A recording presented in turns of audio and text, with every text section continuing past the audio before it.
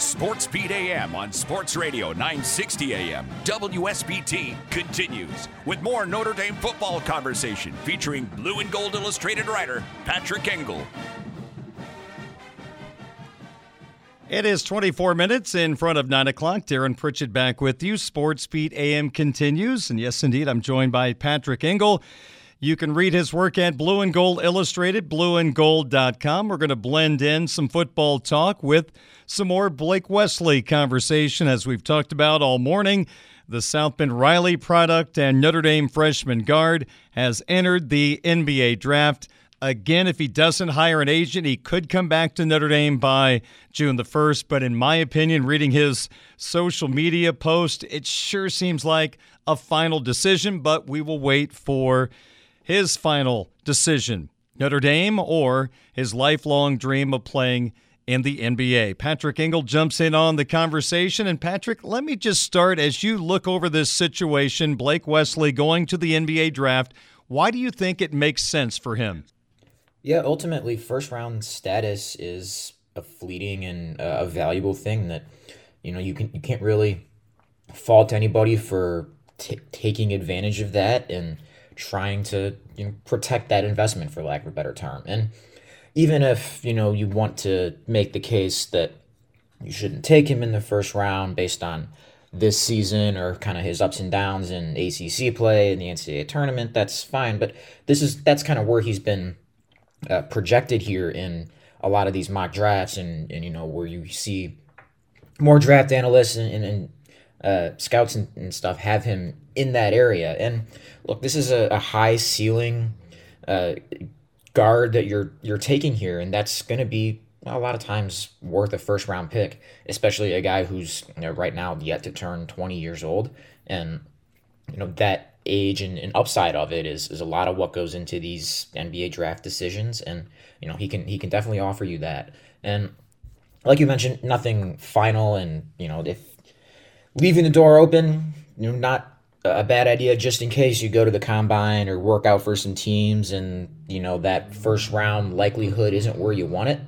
But I think as you look at it right now, even with maybe the overall numbers that don't blow you away in terms of shooting percentages, still a really intriguing athlete and an intriguing prospect from an NBA perspective. So when you think you have that in the first round status, like I think is, if you made me guess right now, if he stays in the draft, if he's picked in the first round, I'd say yes. I can't really fault anybody for wanting to take advantage of that and go chase that now. I know, Patrick, just getting some responses from Notre Dame fans over the last 18 hours or so. I think the common mention is, hey, good luck to him, but he just doesn't seem ready. And you do talk about 40% from the field, 30% from the three-point line, 65% from the free throw line. That doesn't sound like a first-round player in the NBA draft. But from my standpoint, Patrick, what I'm trying to tell people is if he's taken mid-late first round, those are teams that aren't necessarily needing a guy to come in day one and produce, unlike a lottery pick like Jaden Ivey might be coming up here later on this summer. I think Wesley is being looked at as a developmental player with a high ceiling, so I think that's where it's tough for Irish fans to understand. They see a guy that was inconsistent at times, putting the ball in the basket, but I think the NBA mindset is totally different. Absolutely, and you bring up a good point there, and I agree, where the team that takes him, say, in the late teens or somewhere in the 20s isn't going to be a team that won 30 games and was never in playoff contention. It's going to throw him into, 30 minutes a night or something and a starter or key bench role or anything. And maybe you do want to develop while playing in the games instead of, behind the scenes and stuff. And, a team that's more established with a more established rotation maybe won't be able to, or it might be harder to fit him in there. But yeah, the ceiling is ultimately what it is. And I think I understand the sentiment of how another year could have helped him, because I certainly think it could. I don't think it would have been a surprise at all where, he goes the route that his good friend Jaden Ivey did, where he comes back and all of a sudden you're looking at a surefire lottery pick, just with another year of playing college basketball, understanding it, just being able to make more consistent decisions and improving shot selection. All of these things that Jaden Ivey was able to do this year that turned him into that. And certainly you look at Blake's athletic ability and burst and think that that kind of ceiling is there for him. But like you mentioned, it's not like this is a kind of a sink or swim situation that he'd be going into with the team that takes him in, say, the 20s or the late teens that probably made the playoffs this year. And it's not like you can't develop in the NBA either, or even in the G League, if that's a route where you have to go initially to get some more playing time. Patrick Engel covers Notre Dame football, Notre Dame men's basketball for Blue and Gold Illustrated, blueandgold.com. Of course, Wesley is the major news, Patrick, but Nate Laszewski is also going to test the NBA waters. How would you evaluate what Laszewski has to think about over the next couple of months? Yeah, ultimately, this is a guy who's already played 4 years of college, and you just might think, all right, it's time to move on and go be a pro. He's going to graduate this spring, and whether that's in the G League, the NBA, overseas, whatever it might be, I certainly think it's a wise move for him to go through the process, figure out what he learns, figure out where the options are, whether that's, all right, as a fifth year at Notre Dame best, is going in the grad transfer route for one other place the best move, or is just, all right, time to go get paid playing basketball. He's already going to be, I believe, 22, and with a degree, just time to kind of do that. So all of those things kind of I think what he's got to evaluate here. But yeah, another big decision for Notre Dame as far as what he does, if they can get him back for that fifth year. I mean, this was a guy who made 53% of his threes in ACC play. That was the best in the conference. So, and he was their best defensive rebounder. And even though, yes, Wesley is, as much as things revolved around him, and you think of, all right, where he could have gone next year and kind of all the juice that he injected into not only the team on the court, but the program. Like, Laszewski's still a meaningful piece for that, and one they'd still really like to have back. Yeah, you would have to imagine if it doesn't work out in the NBA for Nate, and if he doesn't want to come back to Notre Dame, there's going to be a good contract for him in Europe. A 6'10 kid that can knock down three-pointers. The European teams love that type of American player. So as we move forward, Patrick, you would expect Goodwin and Ryan to be part of the team next year. For me, the question marks are Wirtz and Hub. As you hear those four names, what stands out to you as possible storylines coming up before we get to summer school? Yeah, those are four other big ones and other guys who have fifth-year decisions to make. I think the most likely would be Cormac Ryan to come back, a guy who already had eligibility for this year, even before the COVID waiver. Prentice Hub kind of gave an indication that this was his last year. I don't know that he explicitly meant to come out and say that, but I think that kind of lines up with maybe what's most likely there. Goodwin, Wirtz, yeah, those are two big decisions for Notre Dame, especially now with Wesley and all, but likely heading off to the NBA and staying in the draft. Where Goodwin, look, I know it just kind of ended the year on a little bit of a quieter note, but anytime you have a guy who shoots 45% on threes, and especially with the way Notre Dame wants to space the floor, that's a guy you take back in a minute. And then Wirtz, definitely the seventh man in the seven-man rotation, but honestly thought he gave him some good minutes in the game against Texas Tech, and a guy who can play on or off the ball that'd still be a useful bench guard, combo guard to have there. And again, with one of those main guys in Wesley and potentially still Hub heading out, you can't have too many ball handlers out there. So all four of them, if they wanted to come back, I'd see no real way Notre Dame turns any of them away, but I don't believe all four will be back and playing for Notre Dame next year. Patrick, one more basketball question. You would imagine in the rotation next year, Konechny moves up. You got J.J. Starling coming in. the outstanding guard. The one guy I'm curious about, do you know much about Van Allen Lubin? You look at him, a 6'8 forward, a four-star, with Paul Atkinson moving on to pro basketball. Is there a chance that Van Allen Lubin could eat up some of those minutes lost with Atkinson moving on?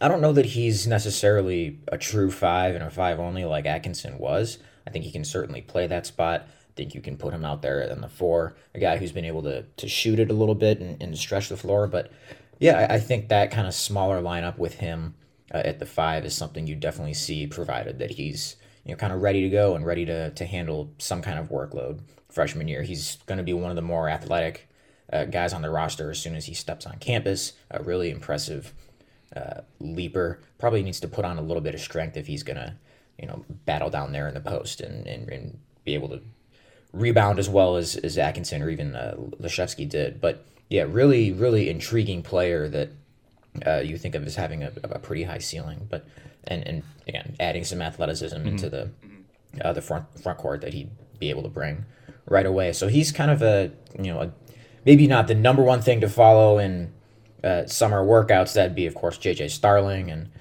what he can bring and what he's going to be ready to do. But certainly Lubin being able to give you some minutes would be something that would, I think, really boost them and bring some athleticism and some upside there to Notre Dame's front court. Patrick Engel, Blue and Gold Illustrated writer for Notre Dame football and Notre Dame men's basketball. Let's sneak in a couple of spring football questions. You had the chance to watch one of the open practices that the Irish had. I'm curious to see what you saw at the quarterback position with Drew Pine and Tyler Buckner.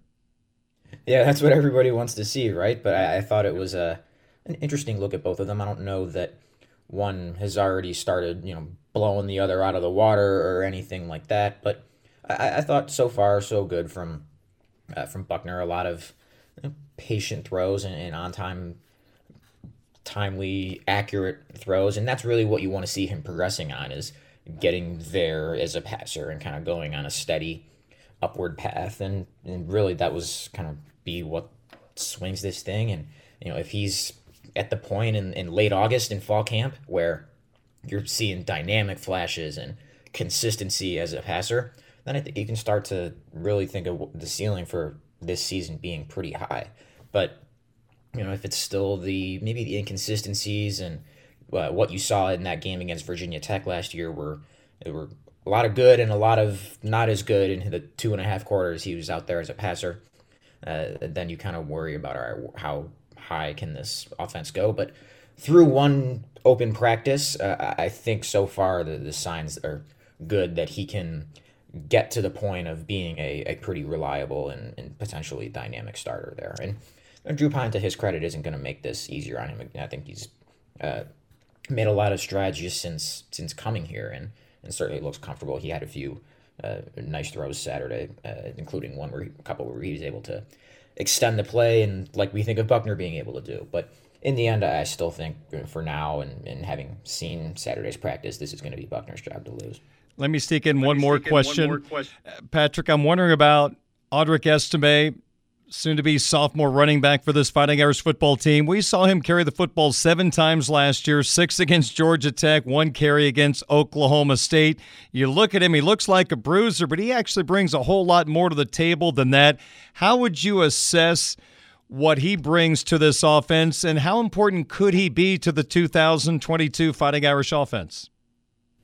If you made me rank surprises, or if maybe things you didn't necessarily expect to see from Saturday, just from spring so far, I think he might be toward, if not at the top. And I mean that in the sense of, you look at him and think, all right, bruiser, short yardage, goal line, run through a wall, what have you. But his agility and quickness was a lot more impressive and easier to see than I would have thought. He got involved as a receiver a lot during the scrimmage in the 7-on-7 portions we saw, made a few guys miss in the open field.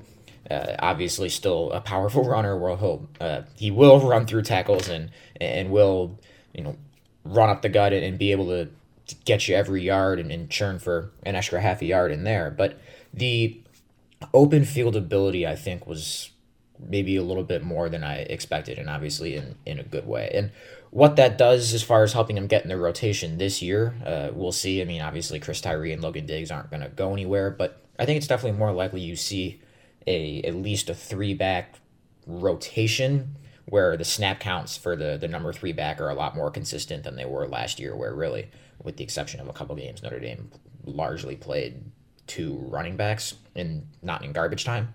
But I think you'll see Esme be able to get involved in there in some way or another. Maybe that's just in the short yardage role, even if he's capable of more, just because they want to use Tyree and Diggs in some of those other areas and as a receiver and in pass protection and what have you. But in terms of thinking what it means for Estime maybe beyond this year and for however many years he's here, just wanting to see this spring that, all right, he can be more than just that bruiser guy. I think Saturday's practice kind of hinted at that might be what his upside can be. Patrick, Blake Wesley, 3 Irish women's basketball players in the transfer portal, updates on Dante Moore. This is a pretty good opportunity for people to join the Blue and Gold family. Oh, no question. Yeah, $1 for a year at blueandgold.com. We've got all your spring practice coverage, all the recruiting as far as, big week here for Dante Moore, the 5-star quarterback visiting. Our recruiting reporter Mike Singer has had that covered all week. And well, as basketball continues to unfold with these roster decisions, we'll be on that as well. So blueandgold.com, you can subscribe for $1 for your first year. Patrick, good to catch up with you. Thank you so much for your time. We'll talk to you soon. Thank you, Darren. Great as always. That's Patrick Engel, Notre Dame football writer, men's basketball writer, Blue and Gold Illustrated, blueandgold.com. We are proud to announce a new sponsor for this podcast, Augie's Locker Room. Augie's Locker Room, which is located less than a mile away from Notre Dame Stadium, was named the best Notre Dame's collectible shop in the country. This shop is amazing. If you are a passionate Notre Dame fan and are looking for that special Notre Dame piece to complete your rec room, Augie's is the place to go. They have a wide selection of Notre Dame stadium pieces, jerseys, helmets, autographs, and one-of-a-kind Rockne items. They have an exclusive Joe Montana signed items. If Augie's doesn't have it in store, he will find it for you. Visit augieslockerroom.com or stop in at 1811 South Bend Avenue and see the vintage helmet display dating back to 1890. augieslockerroom.com or call 574-277-NDND. With threats to our nation waiting around every corner, adaptability is more important than ever. When conditions change without notice, quick strategic thinking is crucial. And with obstacles consistently impending, determination is essential in overcoming them. It's this willingness, decisiveness, and resilience that sets Marines apart. With our fighting spirit, we don't just fight battles, we win them. Marines are the constant our nation counts on to fight the unknown. And through adaptable problem solving, we do just that. Learn more at marines.com.